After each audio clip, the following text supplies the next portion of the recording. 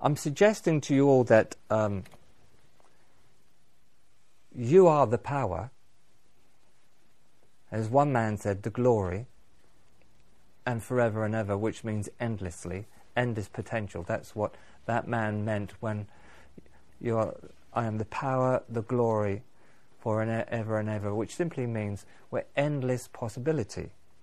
And of course, yourself, which is this formed self, which as consciousness you've identified as a particular like or dislike, it has no real power. But it has the power, whilst you're in it, to keep alive, as it were, your dreams and your nightmares. It keeps them alive because you are the power. Whilst you function in the self as separate from the universe and separate from life, love or God, then you give your power to the self to remain separate from life, love or God and from your body. You give the self the ability to move as a separate sensed ego. That's what you do.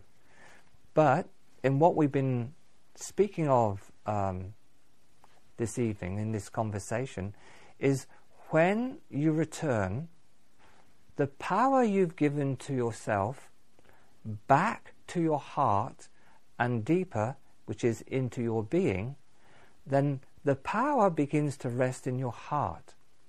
And the moment you begin to give up the power to have what you want for yourself, and you begin to listen and bring your awareness back to your heart, it begins to be a rested power. It's as though you feel a sigh of a relief of something beginning to rest in you. Because it's clear, isn't it, that when we relate to our separate sense of self that is born and going to die, and that has particular likes and dislikes as who we really are, we are in an egoic, we give power to an egoic loop of maintaining separation. So it's active, it's totally a movement of maintaining the lie that one is separate from their body, one is separate from everybody, one is separate from the greater universe, and one is separate from source. And it's like an engine that keeps going and going and going, and you can't rest while that happens because it's got all your attention. And it's all about what we call me, me, me.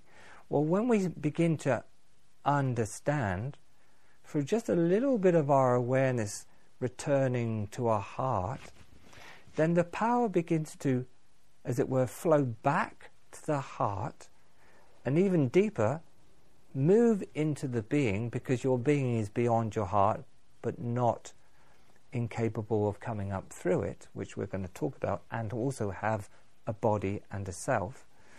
Then when you begin to bring your attention back to your heart, you begin to rest. Now the rest comes in movement until you're fully belonging to your heart. And then you really begin to rest. And as you really begin to rest in your heart, your being begins to speak to you, as it were. Not forgetting that your being is you, but in the deepest place. So you begin to know more than yourself. That's your communion with your own being. The one you believed you left, but you've never been two. You've always been that one, your being. So your power begins to return to your heart. And when you really begin to return to your heart, it's rested power. In other words, it's not power that you have to use to get something. It begins to be very simple, like, isn't it true? The entire cosmos moves, profoundly moves, and it doesn't try to do or get anything. It's all a natural happening. Now, I understand there's parts of the self that can't understand what I've just said. We've just looked into that. But then there's a greater opening in you. They've just heard this and really know it. That's the part in you that's beginning to return home and deeply rest in not needing to use power to get what it wants. Because you're discovering you are who you are and you are what you want. But you don't want you anymore because you are you. Whew, that's a bit of a relief, isn't it?